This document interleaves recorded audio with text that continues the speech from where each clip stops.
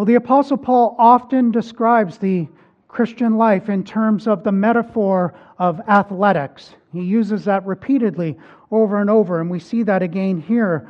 The race that he was running, he was aiming to win at. There was a grave marker found at the Olympia in Greece for a boxer named Agathos Damon in the ancient world, and it said this: "Here he died boxing in the stadium, having prayed to Zeus for a wreath or death. Age 35, farewell." He was aiming to win. He wanted to win the top prize, as the Apostle Paul did. And you may remember, if you're old like me, the 1996 Olympics that had the Nike ad that ran continually, and it said, "You do not win the silver medal, you lose the gold." You do not win the silver medal, you lose the gold. First place is everything.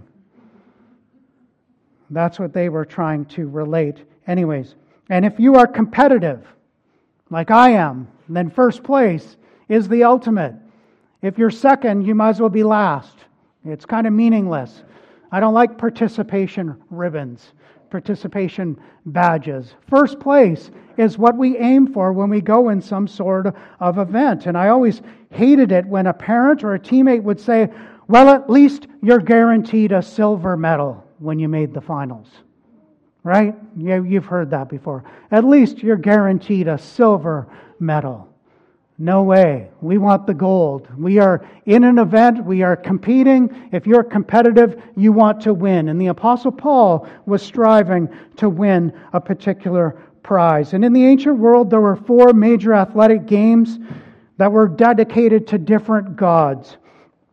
And athletes in the ancient Greece would converge on the Isthmian Games every 2 years during the spring. And this was located near Corinth. And we can see that passage that we read earlier in 1 Corinthians chapter 9. Perhaps the Apostle Paul had these games in mind as he was writing these different things. But they would participate in different things like chariot races and running, of course, and wrestling, boxing, discus, javelin, long jump, poetry reading, even singing, if you can believe it, were part of the Olympic Games in the ancient world. And you can read all about that on your spare time. But in the modern Olympic Games, we have gold, silver, and bronze. But in the ancient world, there was just one prize, the top prize. And you know what it often was?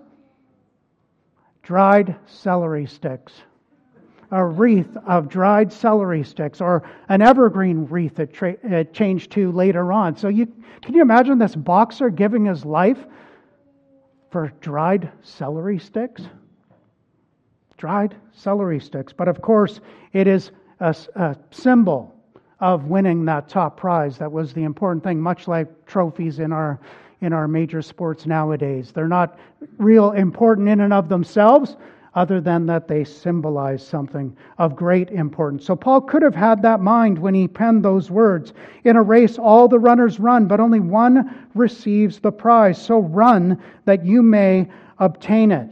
And we saw last time in Philippians chapter 3 and verses 1 through 11 that Paul realized that for his entire life, he was pursuing God in the entire wrong way.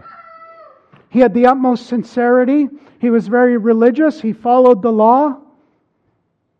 And yet he was wrong his entire life. And that realization changed everything for Paul. When the Lord Jesus Christ met him on the road to Damascus, life would never be the same. The things that he thought were important in terms of being a good Jew and law-keeping were not. They were not important at all any longer. They evaporated in an instant. And the very thing that he was trying to eradicate from the face of the earth, the gospel of the Lord Jesus Christ, became of paramount importance to him. In an instant, he saw everything with new spiritual eyes, though he had been blinded. And he began a lifelong pursuit of knowing the Lord Jesus Christ and the power of His resurrection. The power of His resurrection. Paul knew that there's no power in the law, but because he was now in Christ, he had the very resurrection power of the Lord Jesus Christ indwelling him. And if you are a believer in the Lord Jesus Christ here tonight, you have that same power. indwelling you in the Holy Spirit. Have you ever thought about that? That you have that resurrection power within you. A resurrection power that helps you and enables you and quickens you in temptation, through trials, to walk a holy life, to walk in a manner that's pleasing to the Lord Jesus Christ. Like Paul, we have experienced that resurrection power when we were saved, and we see Paul write about that in Romans 6, verses 4 and 5. In salvation, we are identified with Christ in His death and in His resurrection. We have that power within us. And now you might say, if I have all that power within me, why do I feel so weak? And that's a good question. We're going to circle back to that at the end. If that is you, if you feel weak, then I'm glad to hear it. If you are dissatisfied with your Christian life, I'm glad to hear it. Because that's the very essence of what the Apostle Paul begins with in this passage, of a dissatisfaction with where he is at. And if we want to be Christ-like, we need a holy dissatisfaction with where we are at. And we see that in verse 12a and 13a. Not that I have already obtained this, or am already perfect. In verse 13a, I do not consider that I have made it my own. Aren't you so very glad that the Scriptures don't portray people in the Bible as perfect? That we see people with all sorts of flaws in the Bible? It's very relatable to us. We see the Apostle Paul talking about his weakness, talking about trials and difficulties, and we can relate to that. Because all of us sitting here have trials and have difficulties in our lives. How do we deal with those things? Paul knew that the spiritual realities of his eternal salvation were fixed. Were fixed. Eternally fixed. All of those benefits of salvation, eternally fixed because of what Christ had done to him. They can't be improved upon. But what can be improved upon is our walk, our holiness in this world and in this life. That can and should be improved upon. And so because our salvation is fixed, that doesn't mean that we can be complacent in this world. We need to be vigilant in this world. And though Paul knew much of the grace of God in the person of the Lord Jesus Christ, his knowledge was incomplete. It would be completed one day, like ours will be. But the more he knew of the Lord Jesus Christ, the more he wanted. Is that our heart's disposition here tonight? That what we know of the Lord Jesus Christ is but a taste, and we want more, and we want more. Paul says that he had not yet attained the prize that he was in full pursuit of. We see in 12b, he says, I press on to make it my own, because Christ Jesus has made me His own.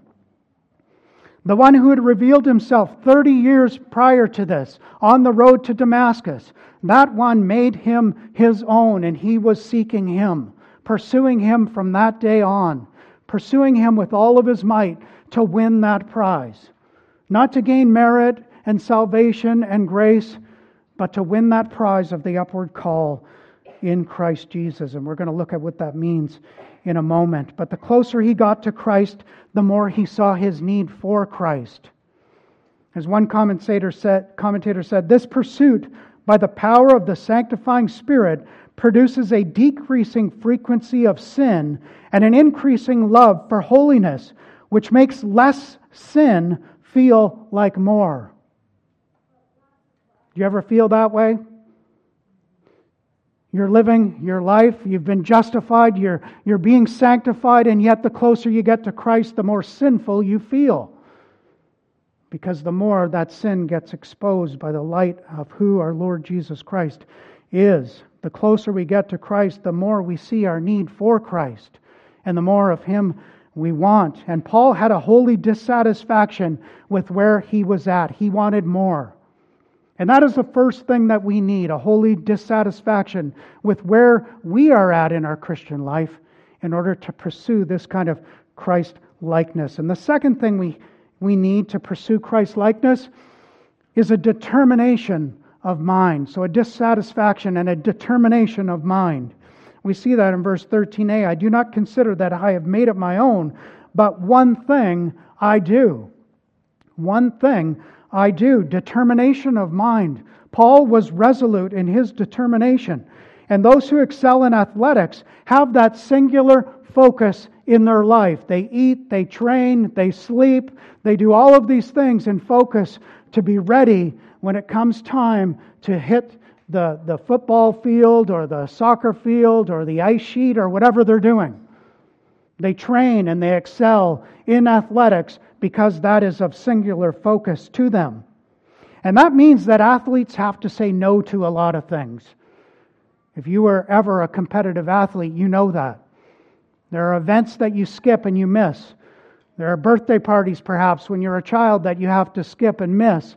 A lot of different things that you miss out on and you have to say no to in order to pursue that one thing, that one goal. And to be spiritually healthy, we do the same in our lives. There are things that we must say no to that become distractions to us in our pursuit of Christ-likeness. They take away our focus from where it should be. And we can fill our lives with all sorts of stuff. It doesn't necessarily have to be sinful stuff. It can be just busy stuff that distracts us and takes away that focus from pursuing the Lord the way we ought to. It could be social media. It could be a particular relationship. It could be Netflix. It could be all sorts of things. It could be sports, shopping, all kinds of things. Fill in the blank with virtually anything. That if we are not careful, like these things in their proper place are fine, but if we are not careful, that use can become misuse. And so we have to guard against that. Time spent. Are we becoming complacent in our Christian life? Are we allowing those spiritual disciplines to slip? Are we pursuing Christ, or are we hindered in our pursuit of Christ by so many of these different things that want to engage us in this world? The Apostle Paul said, "One thing I do." He was resolute. And I read this week from Proverbs 4:25-27. It says, "Let your eyes look directly forward and your gaze be straight before you. Ponder the path of your feet, then all your ways will be sure.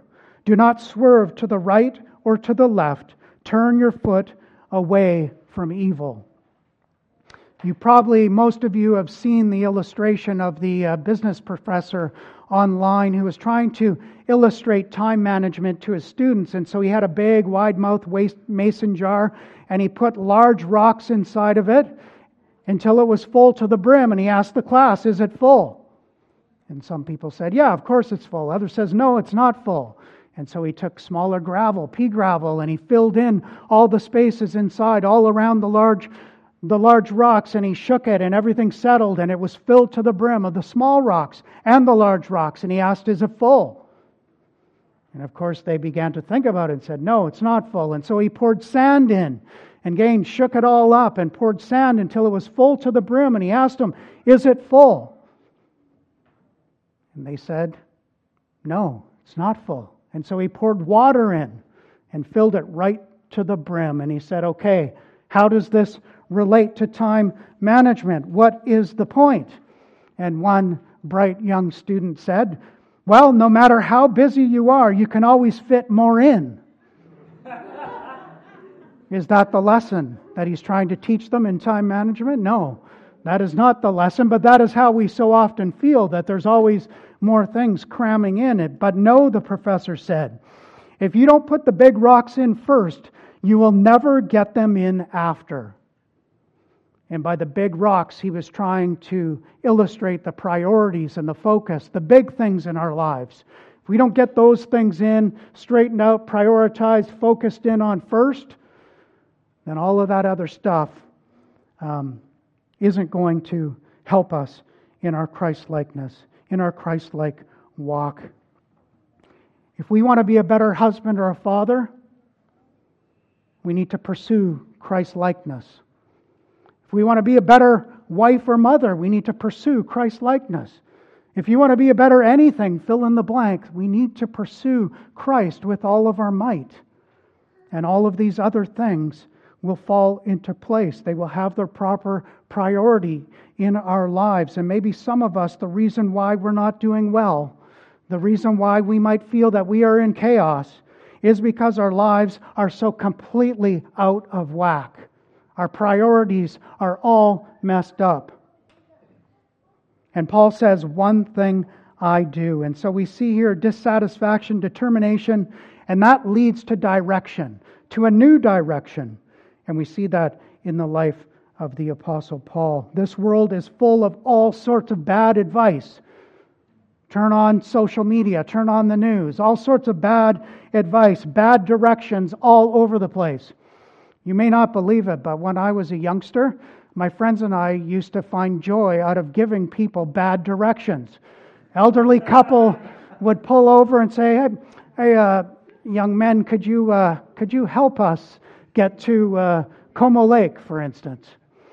Yes, you turn down Gatensbury Hill, you go to the bottom to St. John's Avenue, and when you get to Port Coquitlam, you're halfway there. That's evil, isn't it? Very evil. And so if you were looking for directions and you were looking for Como Lake and wound up at Lafarge Lake 40 years ago, I apologize for giving you those bad directions. But bad directions are all around us. Confusion is all around us in our society. And the Apostle Paul says that if you have a holy dissatisfaction with your Christian life and are determined to make Christ-likeness your life's pursuit, you will be set off in a whole new direction. One thing I do, he says, forgetting what lies behind and straining forward to what lies ahead. Now that sounds like two things, doesn't it? One thing I do, forgetting what lies behind, that's one thing, and straining forward to what lies ahead. It's not really two things that he's getting at here. He's getting at the one thing, and it's the second thing. Set aside the past. I've been a Christian for 30 years, he says. I've preached the gospel. I've seen many lives changed, transformed. I've taught people. I've healed people. I've done all these things, but I'm putting those things behind, and I'm straining forward to what lies ahead. And so we see those two ideas here, the one negative and the one positive put before us in this verse. The negative, forgetting what lies behind. Now, strictly speaking, he's talking about all of those good things that he's done, though there is a wider application we'll get to in a few moments. But the positive, straining forward to what lies ahead, that's the one thing. That's his life's pursuit. Straining forward to what lies ahead. Now, what lies ahead? He tells us that next. If we're going to pursue Christ's likeness, we need that dissatisfaction, determination, new direction, which will also include dedication over time. And we see that in verse 14. So that's another D, dedication over time. I press on, he said.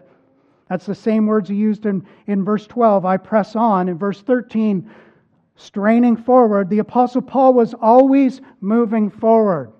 It's one of the things I love about him. Despite hardships and trials, he's always advancing. He's always moving forward. He's straining forward. For what?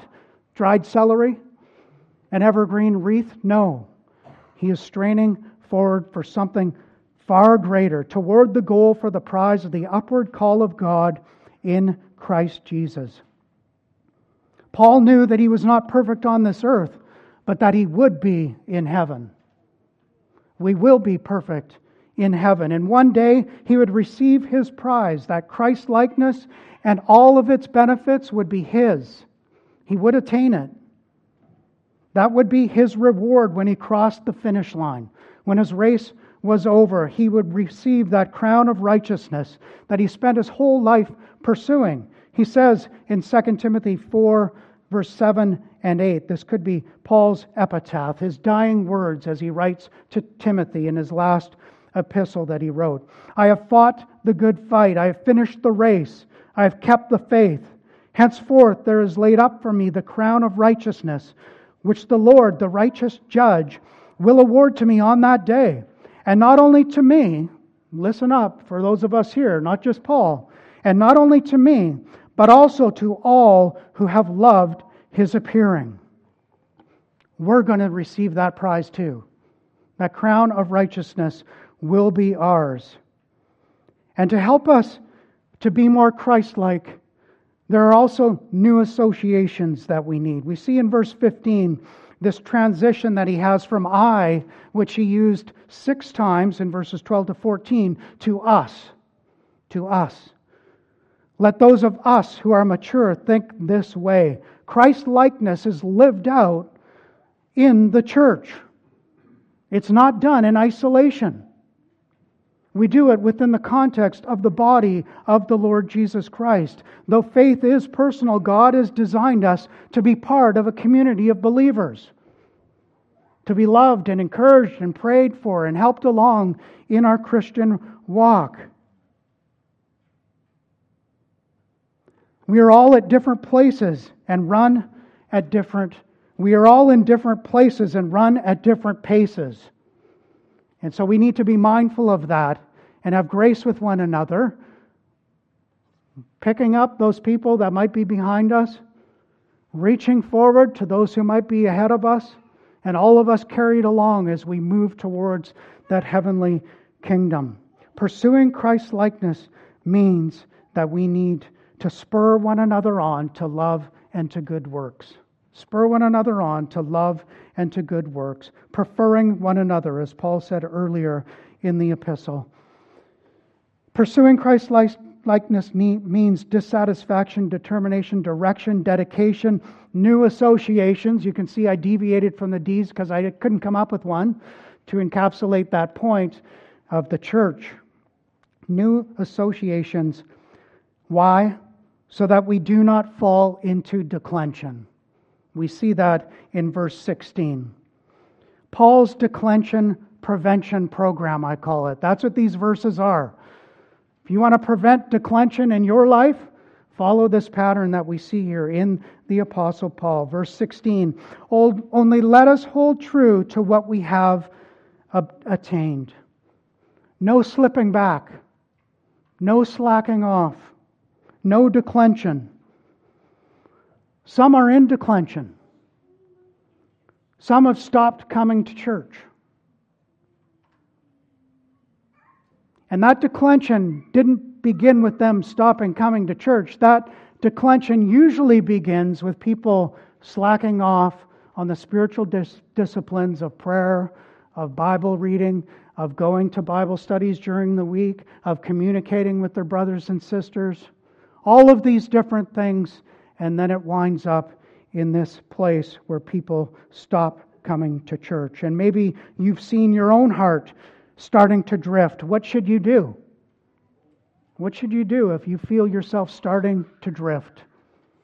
Well, to continue the metaphor of athletics, you need to exercise. You need to exercise. And what do? Do you ever notice that the more physical exercise you get, the more you want? The more you get into that pattern of doing it, the better it feels, the better you feel. And it's the same thing in the spiritual realm.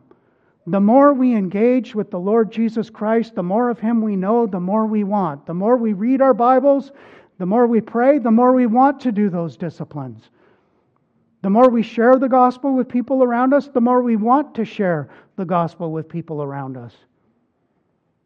We can prevent declension in these different ways. The more we are fed and nourished on spiritual things, the more spiritual nourishment we will crave. And then the opposite is also true. The less we do of those things, the less desire we have in our own hearts to do those things. Like Paul, the more of Christ he had, the more of Christ he wanted. And so we need the means of grace. We need the Word. We need sacraments. We need prayers. We need the church. We need to serve and use our gifts. We need one another. We can't do it alone. Just like exercising is a lot more fun, going for a run is a lot more fun with someone else than it is alone, so we need the church alongside of us to help us in this Christ-likeness pursuit that we have. We need to remember that we've been bought with a price, and therefore we ought to glorify God in our bodies. Paul's declension prevention program is what we see here in these verses. Pursuing Christ-likeness means that we do not fall into declension.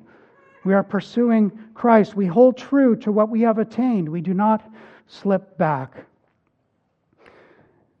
Now, just a couple of words of application as we begin to close our time here. Paul had a past, and it was a past of sin. It was a past of sorrow.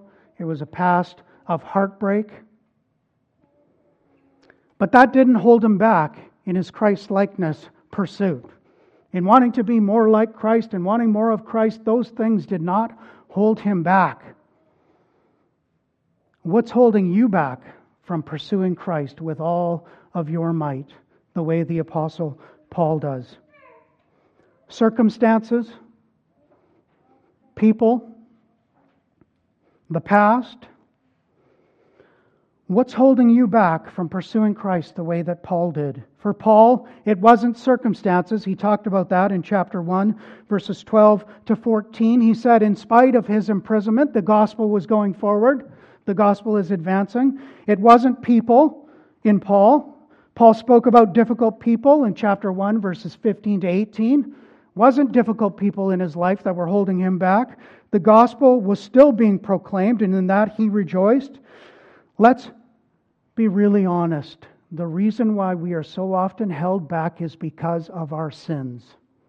Because of our sins. Our sinful hearts hold us back. We are in love with sin. Our love of sin in its various forms. The idolatry in its various forms. And this cripples us spiritually. And the church is full of spiritual cripples. It can take different forms. Some people are spiritually crippled because they're holding grudges against a brother or a sister. Some people are spiritually crippled because they're bitter against God or against other people. Some people are crippled because they're self-centered. Some people are crippled because they're angry, lustful, grumbling, complaining. Did you notice in those verses that we read in 1 Corinthians 10 that grumbling was listed alongside of idolatry and sexual immorality? Grumbling. Why would that be? Why is grumbling such a serious sin in the Bible? Because ultimately our grumbling is against who? It's against God. We're grumbling. We're not submitting. We're grumbling against God and His providences at work within our lives. We're grumbling against a station in life that we might be in and we don't like it. We grumble about our circumstances. We grumble about other people in our life that create difficulties for us. This grumbling ultimately is against God and His providences at work in the present or in the past. And so how can we pursue Him fully in the future? How do we do that? Well, unlike the Apostle Paul and unlike the Lord Jesus Christ, who submitted to the Father's will, though it meant great pain and suffering, we see that from Gethsemane through to the cross, we often choose sin over submission. We often choose sin over submitting to the Lord and His will, and that is why we are weak. That is why we are weak, because we choose sin over submitting to the Lord and His providences and different things that are going on in our lives. And we need to lay those things aside. We need to put them aside. We need to submit to those frowning providences that might be in our lives circumstantially now or through people. We need to submit to the Lord in those things. And of course, we need to lay aside those sins which so easily entangle us. We need to confess them. We need to forsake them. And the Lord's table that's now before us, and we'll partake of in a few moments, is a great time to do that. And I hope when you come through that door and you see that table spread, I hope that something happens within your heart. I hope that something happens where you acknowledge and you realize that you are a sinner in need of this sacrament of grace, this grace that's conferred through the sacrament of the Lord's table. We need that grace within our lives. We need that encouragement. We need that strengthening within us. But the enemy of the souls, our souls, wants to continue to get us to try to run our race with a pack on our back. Just like Pilgrim in Pilgrim's Progress with the pack on their back. Sometimes it can feel that way in our lives, that we are running this Christian race with so much weight on our backs, and we need to relinquish it to the Lord. But that is the way the enemy wants us to run. David Powlison, Christian counselor, says, the enemy, that is Satan, the enemy minds you, finds you, wines you and dines you, blinds you, binds you, and finally grinds you. Doesn't it feel that way sometimes? That the enemy pursues us in that way. He minds you, he finds you, he wines you and dines you, he blinds you, binds you, and finally grinds you. Now, I don't know where you are in that regression. I don't know if you're blinded by sin, bound by regrets, ground down by guilt, by failures. But I do know this, that a healthy way to look back is with gratefulness and thankfulness for Christ and the salvation He's attained for us, the righteousness He's imputed to us. And though we are not yet what we hope to be, we are not what we were, or what we will be one day with that crown of righteousness upon our heads. Christ Jesus has made us His own. We are in Christ. He has laid hold of us, and He will keep hold of us unto that great day. We've been born again to a living hope. Let's not lose sight of that hope tonight. If you feel like you are bound and you're being ground, then relinquish that tonight. Confess and forsake your sin tonight and freely partake of the Lord's table, knowing the freedom of the forgiveness of your sins that is ours in Christ. Let's pray. O Lord God, we do thank You for these many truths that the Apostle Paul teaches us, and we pray that we would learn them and learn them well, that we might be able to run and run freely this race that is set before us. All because of what Christ has done in us and for us, and what Christ will do for us on that great day, when we will be relieved of all the burdens of this life and receive that crown of righteousness that is ours in Christ. We thank You in Christ's precious name. Amen. I'll now invite the office bearers to come forward as we partake at the Lord's table.